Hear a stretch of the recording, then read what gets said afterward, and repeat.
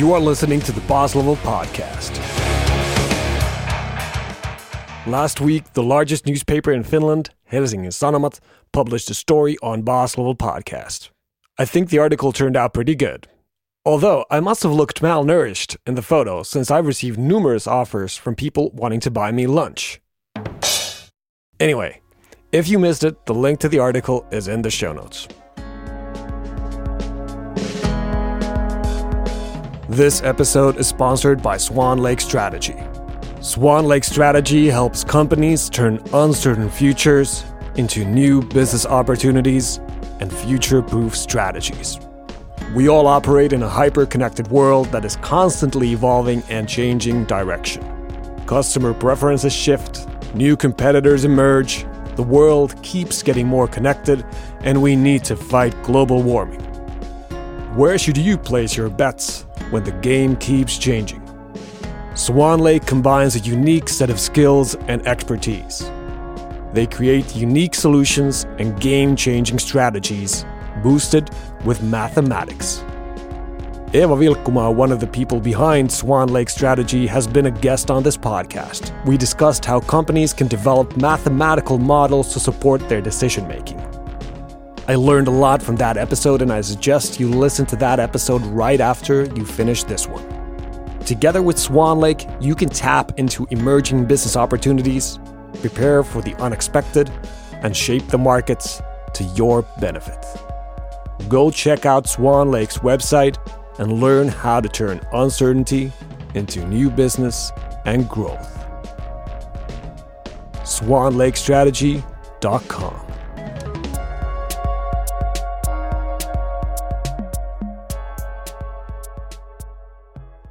My guest for today is Olli Salo, and the topic is Enterprise Agile.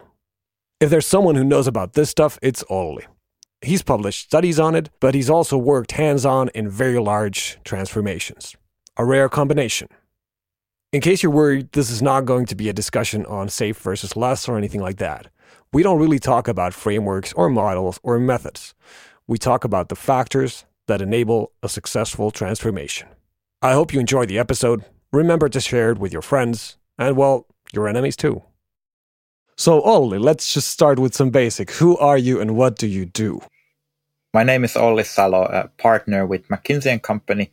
Been in McKinsey for 16 years, and since 2014, pretty much only been doing what we call enterprise agile transformations, and doing those around the world, one or two in Finland, where I'm from, but mainly in Europe and New Zealand and Australia and now in Africa as well. And what kind of industries have you been working with? I've been working across a wide variety of industries. So the first few transformations, they were mainly in banking.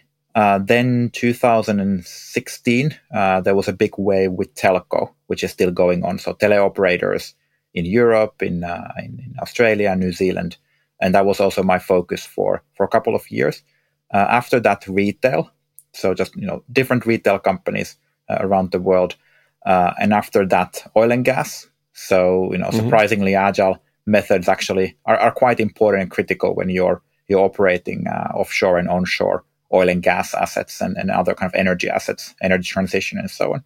A bit of healthcare, and then also aviation, so airlines, which is another industry which surprisingly needs a lot of agility to actually now build back from the COVID and really start to deliver customer value and schedule flexibility and different improvements in a much faster way. Yeah, well, that's a broad range of different domains. And actually, what's also interesting is that some of those are, I think, generally considered fairly traditional.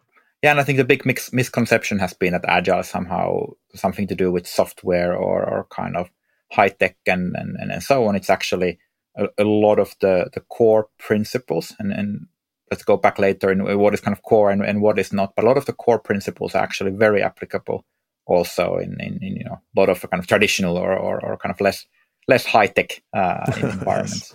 Yeah. So how about before McKinsey? What's kind of your path to McKinsey?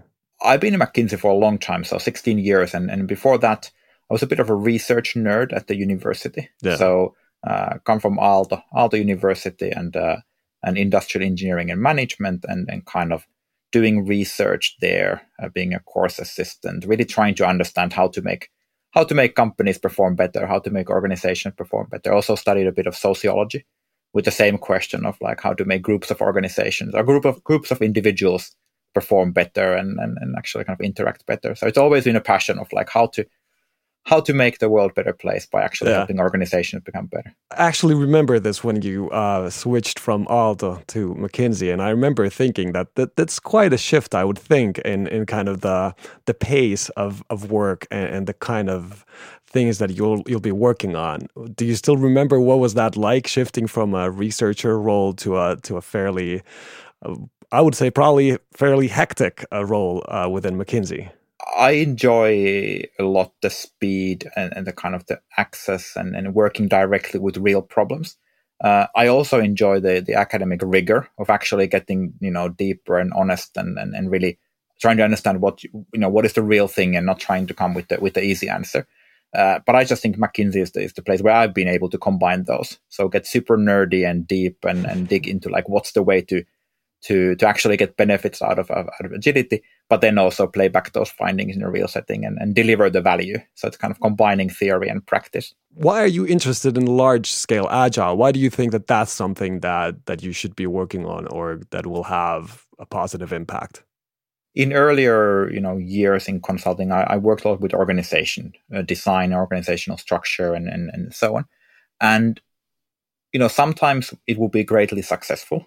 But quite often, we will be doing a big reorganization, for example. And I remember this one case we spent, 6 months designing a new organization. We would define the roles and the KPIs and the reporting structures, and quite a big of 10,000 people, and then going from a kind of product to a service focus, and then last day before the launch, sitting together with the CEO and kind of writing the announcement email, and the CEO told that most important sentence that's put there somewhere in the beginning and the end is that despite the changes, keep working exactly as you were working before.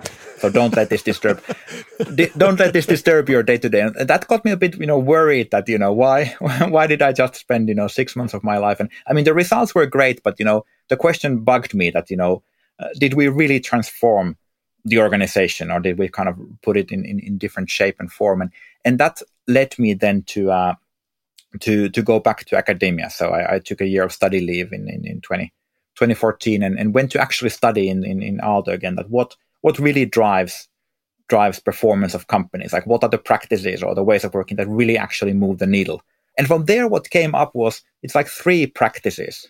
And it was sense of belonging, teamwork, and working across silos. I was like, that's interesting, because there are a lot of other really great practices that were kind of candidates for correlation, but they didn't really correlate with EBITDA growth. And then at the same time, of course, this was when the Laloux book came. This was the Summer of Love 2014, 15, and all of that. When Yes. when Thiel was kind of coming out, and I also did a lot of kind of work. I think we crossed paths there, at the Reactor where you were working, and kind of start to actually understand what are these kind of smaller startups, what are they doing and how they're organizing, and all that start to let in this idea of like, there's probably a way to run companies that is different than the classical, multi-layered, bureaucratic, hierarchical way of organizing that was then common in corporations, and that way is probably applicable in large-scale companies as well. And that kind of that thought then has been bugging me ever since, and that's why the past 8 years been only doing enterprise agility. So essentially, what you really like deep down, what you're interested in is kind of organizational design and how to make organizations work better. And agile is just one way for you to move forward with this. Am I getting you correctly? Yeah. Before we go deeper into this topic, when we talk about agile, what do you specifically mean? What I mean with agile, it could be called many names. It could be called modern enterprise or decentralized organizations, or just whatever you call it. But for me, it's the idea that if you take a company of, let's say, 1,000 people, and the classical way to think of that would be 1,000 people. That means 10 layers, 10 departments. Marketing, sales, data, developers, testers. 10 departments about 10 months or 10 years to get anything done, because the thing has to go through all of the different layers and departments. And if you think of that in the agile way, you would say, let's reimagine that as 100 really, really great high performing teams. And some of the teams might be kind of software and business oriented.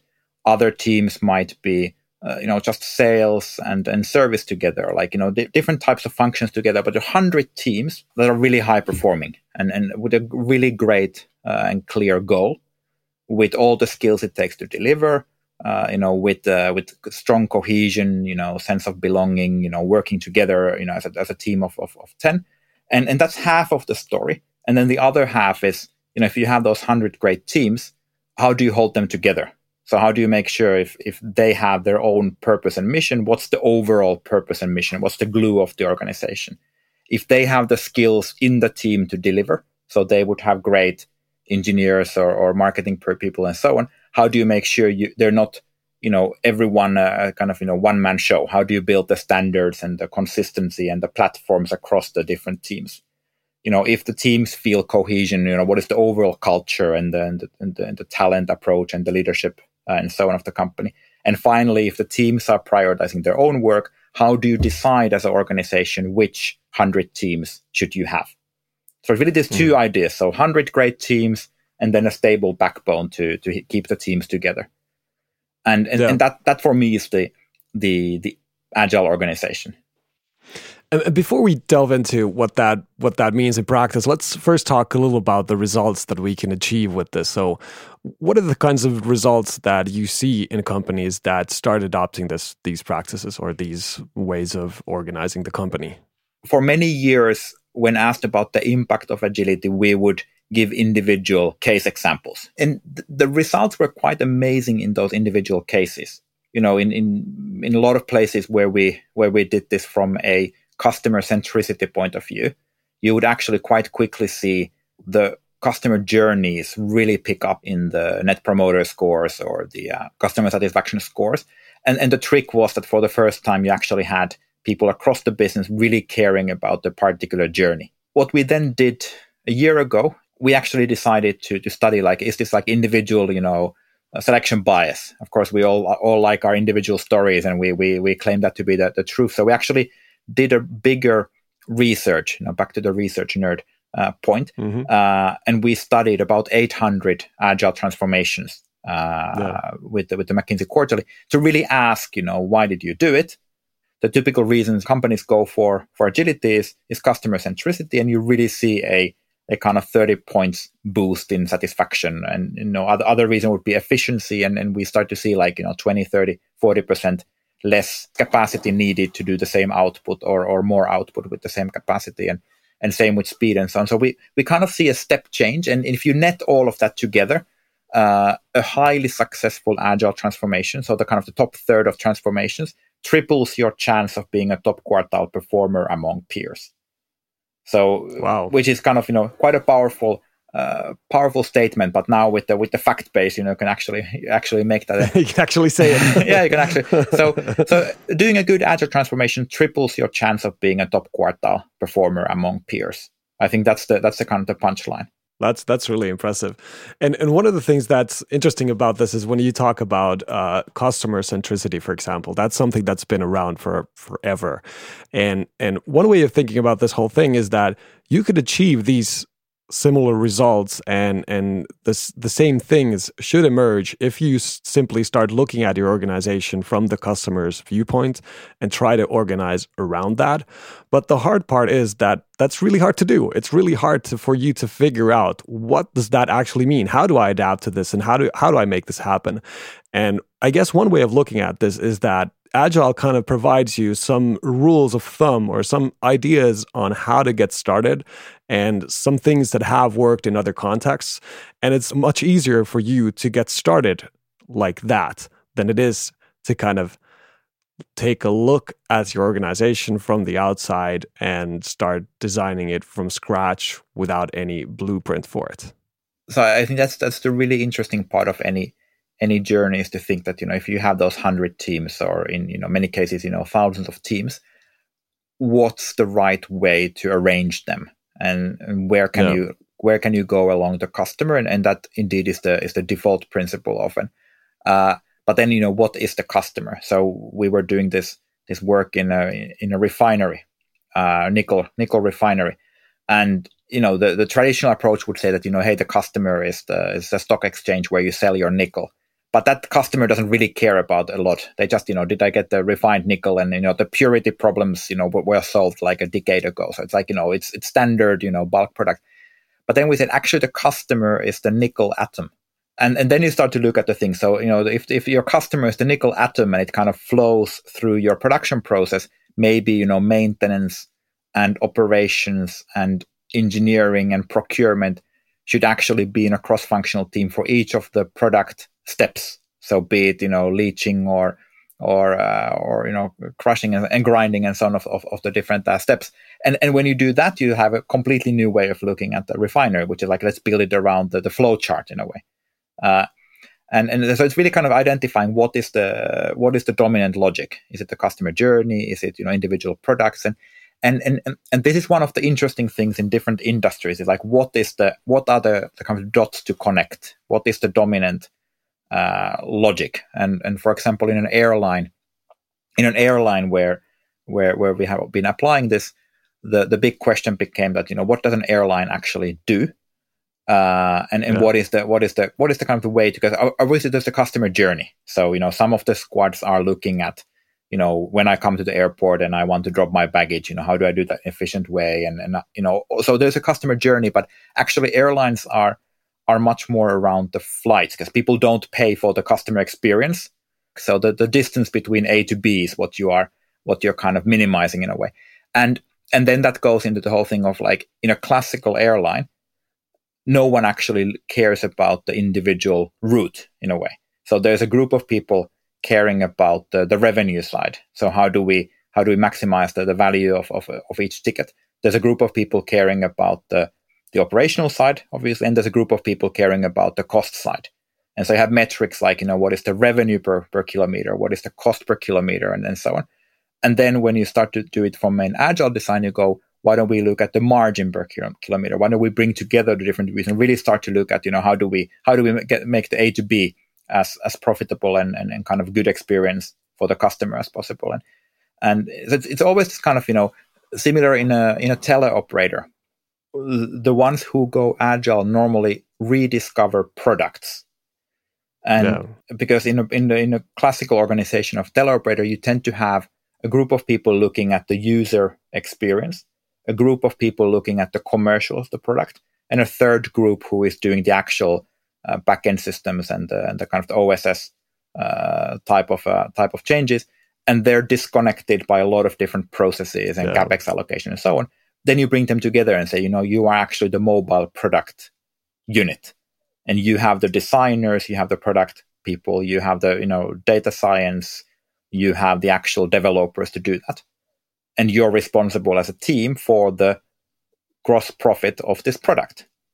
And that becomes like the defining logic. So it's really finding like what are these dots to connect in the different industries and different designs, and how do I build those 100 teams, around real value.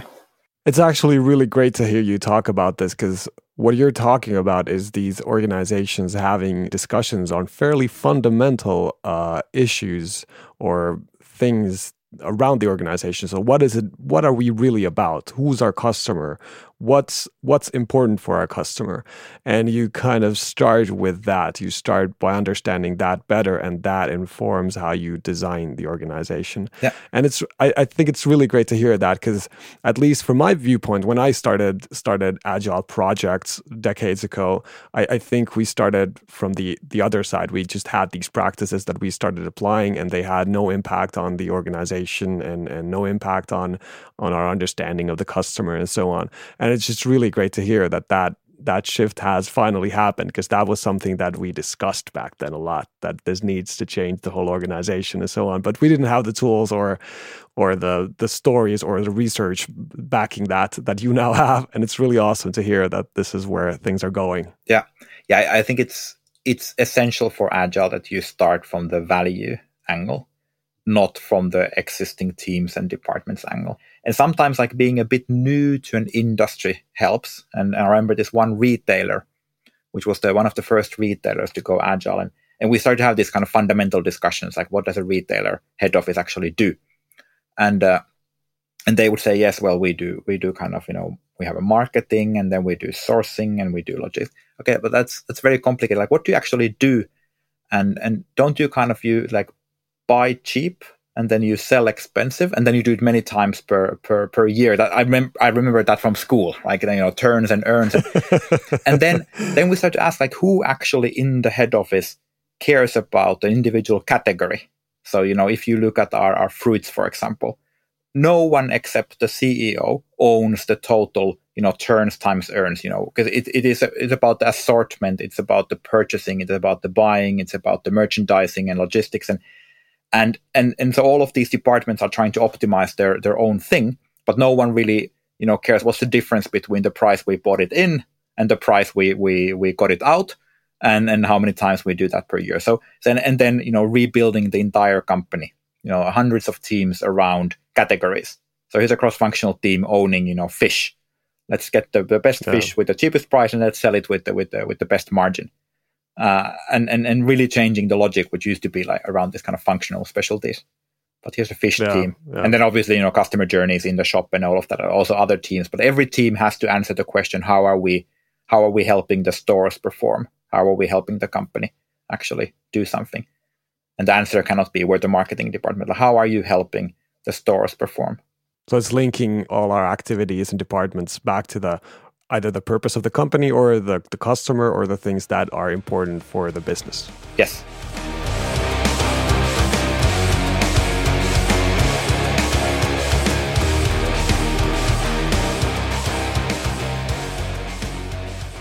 Back in my consulting days, one of the constant discussions was about how to get buy-in from the top management. That was a thing that we kept discussing, that how do we get the CXOs to be interested in this agile thing?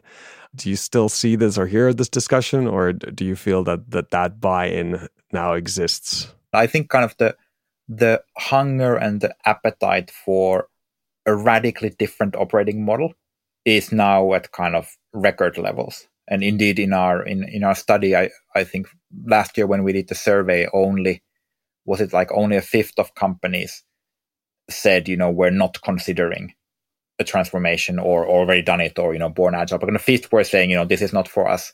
80% have either done it or are doing it or did it years ago and so on.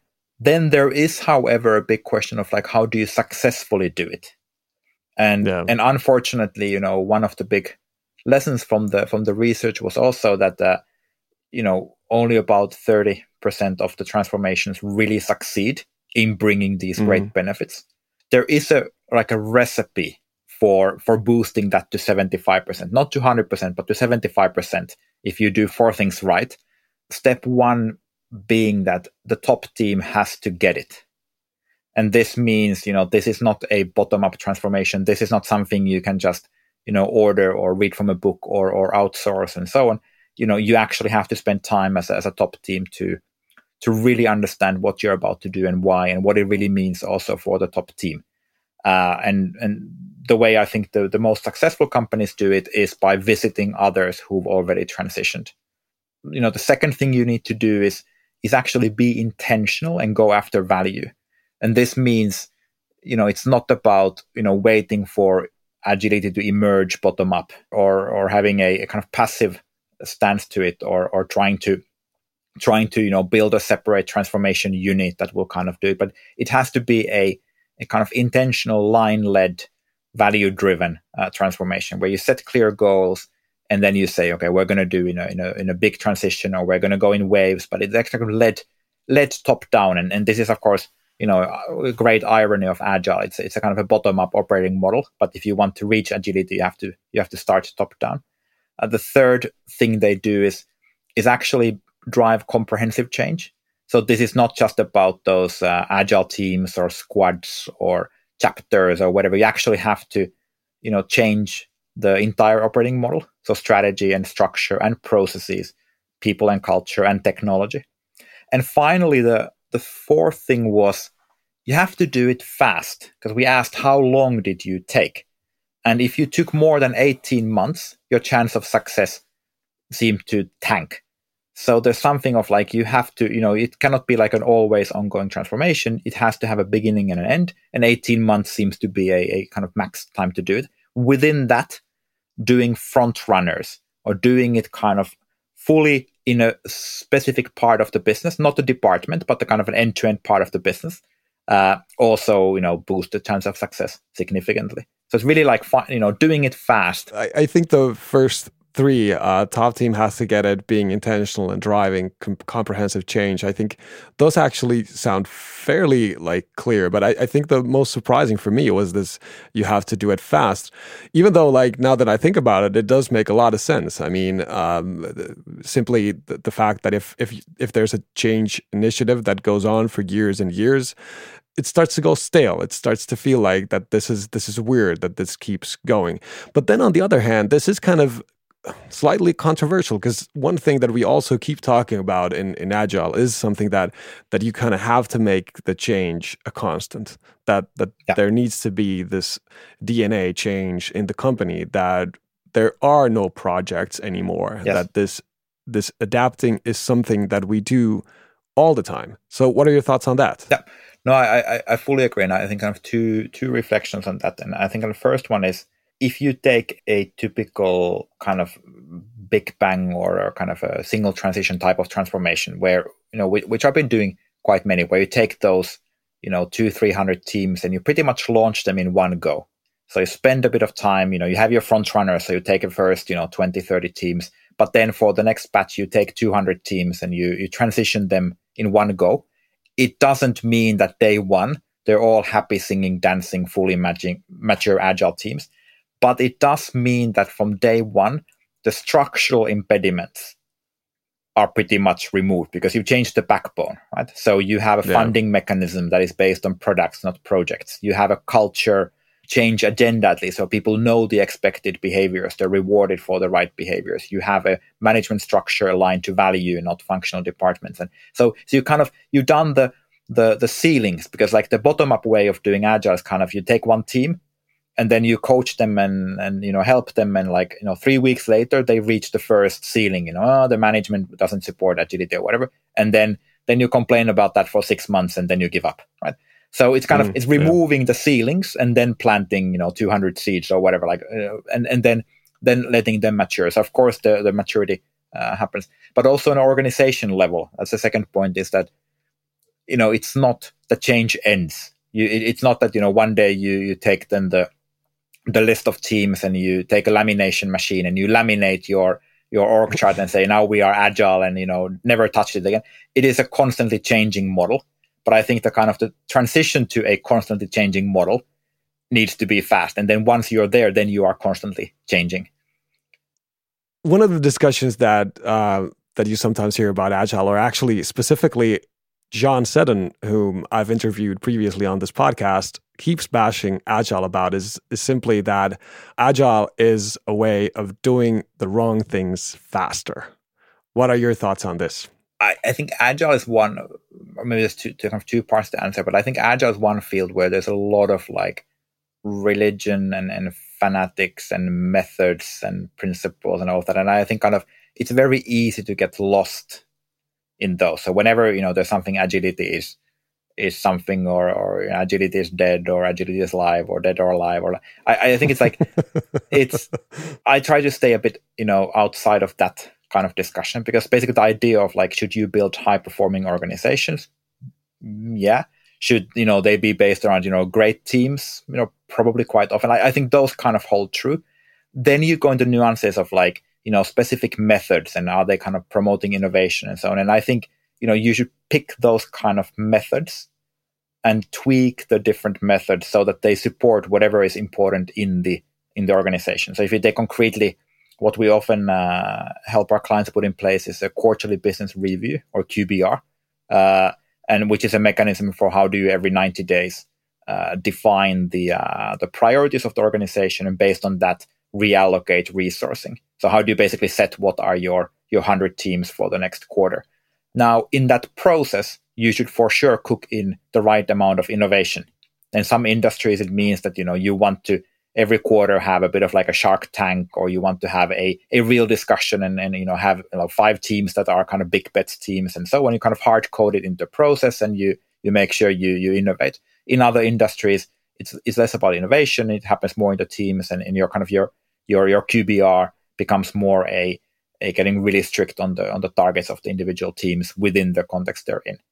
And then same on the team level, like absolutely you should use methods, Scrum or Kanban or ticketing or digital marketing that are fit for purpose, because it's all about driving performance.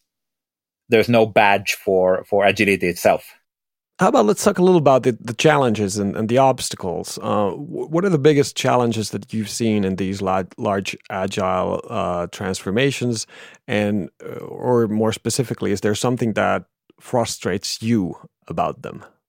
I think the most frustrating ones are when the top team is kind of likes it, but doesn't really know what it is, or doesn't really want to go the full thing. And they go for the, they don't go for the gold standard. They go for the silver, and they water it down into bronze and then tin. And so they try to take shortcuts, and they try to omit elements that feel painful. And one typical one is the people model. So how do we actually pay our people?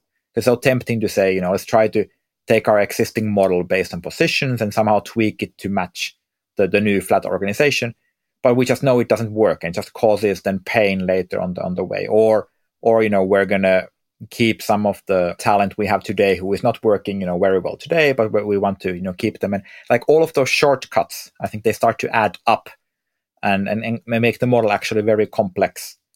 There is another one, which is like sometimes you have transformations which are really over-indexing on structure and processes and agile ways of working and so on. So they kind of everything you can nicely draw on a slide, they're doing it. The 80% of the stuff, which is really the important one, the culture changes and the leadership changes and all of that, they kind of omit. And then, to everyone's great surprise, the results are not that's great, because people just feel it's a very alien structure. And so I think kind of it's really the important thing of Agile is to see it as these, thousands of individual change journeys. So how do you actually take the individuals through a journey of understanding why is the organization doing it? What is it actually about? What is it really about? Seeing their friends in the front runner units, being part of a training event and really kind of making sure it's an individual journey. It's kind of an emotional journey. It's not just a, now your new place is this squad, please sign up tomorrow for work. So really kind of it frustrates when companies are skipping that emotional part, that people part of the change. It's definitely true that there's a lot of this culture or things that are around culture and people that need to change. But what are your thoughts on how does that actually happen? Because I think like my viewpoint on, for example, changing culture is that you need to change the structures for the culture to change. And I think we probably agree on this pretty much that, for example, incentives are a great example of where, like, if you don't change the incentives or the compensation models, you're probably not going to have a huge impact on the culture, because the existing compensation model will drive a certain behavior and that will win. Even though you have, for example, you go to an offsite and tell people that this is like collaboration is really important and whatever. But if you don't change the structure around it, that's not going to change. So what are your thoughts on, like, if you're saying that stuff is important, how do you go about changing that? Agile transformations in this sense are unique because they really change the entire operating model. If you start in a new job, so if you go work in a new place, day one, you are yourself. Day two, you are kind of already starting to look and feel a bit like the people around you. And then you start to kind of become part of the culture. And, day three, you're indistinguishable. So you're either like a startup, hoodie type of person, or are you kind of a corporate bureaucrat? But it's kind of, you suck in the culture of the environment. And I think with Agile, you want to change that environment. So it's a discontinuity. I think kind of there's a few ways to achieve that, and one is this, like it's a real transition on a person's life. So like in the previous week, I was a manager in this department. Now the department no longer exists, I am now let's say a chapter lead, or I'm a guild lead, or I am a product owner, I'm a squad member. Like, you have a new role. And then as you're learning what the role is, you attend a real training, actually multi-day training, or what are the skills needed to perform in this role. And you're now learning. It's like an induction to a new workplace in a way. Then when you come and sit with a team, similarly, you're actually, the whole boot camp then becomes about, what's the culture we want to build, the commitments we want to, it's a new group of people. You come to work on Monday and you're actually physically sitting in a different place. And it's these kind of artifacts around performance around you, OKRs and so on. And that kind of gives a chance to retell the story of kind of who am I and what is my role, and what is this company about. And it's kind of this continuity, I think, which gives the thing. And then how you build that, and how you select the right leaders. And there's a lot of things to kind of to enable it. But that's fundamentally what it's about. I really like this concept of discontinuity being an important thing here. Although at the same time, I feel like one of the ways that I feel I've been successful in some of the agile transformations that I've been a part of has been to kind of trying to also manage the amount of change that we do at the same time. So if we try to change everything at the same time, there's going to be a lot of resistance for it. And if there's discontinuity, there's probably going to be more resistance to it than if we were to do it gradually. So what are your thoughts on that? Because would you agree that there's going to be more change resistance if there's a discontinuity? And if so, how do you get around that? I think there is naturally going to be friction, right? It's not a smooth thing, but that friction is what the change is all about. There is this element of being quite decisive and actually clear in it, and then accepting that there will be some disturbance or there will be kind of change. But that's what change is, right? Things are different, and that's why there's so I would not be afraid of that. Now, of course, it has to be a well thought out journey. It cannot be like random changes, but as long as the kind of the performance aims are clear, we are joining now this unit and working in new ways because we want to deliver 100 million benefits to our customers, and like as long as that is clear, then I think people are willing to live in a bit of like a chaotic environment for a while. I think humans, if you know anti-fragility, right, and the whole thing of humans are anti-fragile, so it means that they perform better under stress. Yeah, and if you really believe that, then you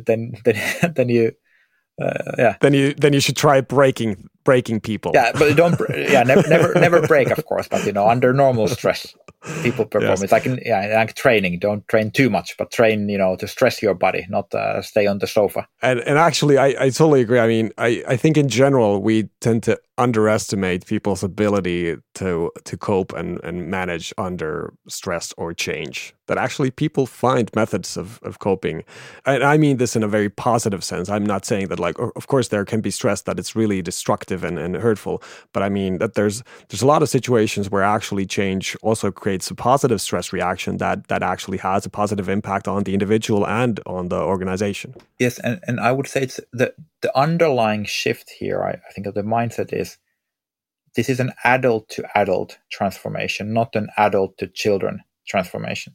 So this notion of protecting people from stress, not letting your kids watch the bad news, communicating the rosy side of things, not the real side. That is what adults do to kids. Adult to adult is we know why we're changing, we're doing it together, we have each other's back. We're not, it's not a blind, rush somewhere. And I think this notion of stop protecting your people, start treating them as responsible adults. I love that. And which, of course, is one of the big, culture shifts in Agile. I really love that because every time I hear someone compare leadership or management to raising your kids, I'm like, it's not the same thing. You shouldn't think about it like that because it's exactly what you're saying. Yeah, or then you get kids because then the people start to behave like that, but they might not be the best bankers or telco operators. The bunch of kids running around. Yeah. Or maybe they would be. I don't know. Yeah. Final question. What's interesting for you now? What are you studying or looking into at the moment? I think for me, it's really how to accelerate this change because, if we really look at the benefits of Agile, I think if you kind of really boil down beyond all the stats and so on, it just really means, work is actually becoming meaningful for millions of people through the fact that, they're treated as adults at the work, they actually get stuff done. At the same time, the efficiency and, the way we actually, get value out of resources, or the value we get of our time, our kind of our well-being, it's improved so much. So, if you believe in this, that means, every 1 million people transformed into agility is another, 1 million people who are significantly more engaged at work and producing significantly more benefits. So then the question becomes, how do you accelerate that change? And for me, it's really around how to help new industries kind of crack the code. What does it mean for them? Be it an airline or a oil and gas company. And I think, there's a big, I think next industries would be around, machinery and kind of manufacturing and this kind of, areas. So the one thing that excites me is like new geographies, new industries. Second thing is how do you then kind of start to codify it? And how do you kind of start to distill and really make it kind of more and more accessible? So I love this research pieces, and I try to publish a lot because I think it's really kind of understanding, what does it take and how do you actually do it and so on. And then finally, how do you kind of build a community of people who can do this kind of changes, because it's still a kind of contact sport. It's not the fully automated way of doing agile transformation. So how do you build a group of people passionate and kind of capable of doing this kind of transformations? That's really awesome. Thanks a lot for your time. Thank you. Thank you for listening to this episode. Next, you know the drill. Subscribe, share, review, and then listen to a new episode a few weeks from now. Have a great day.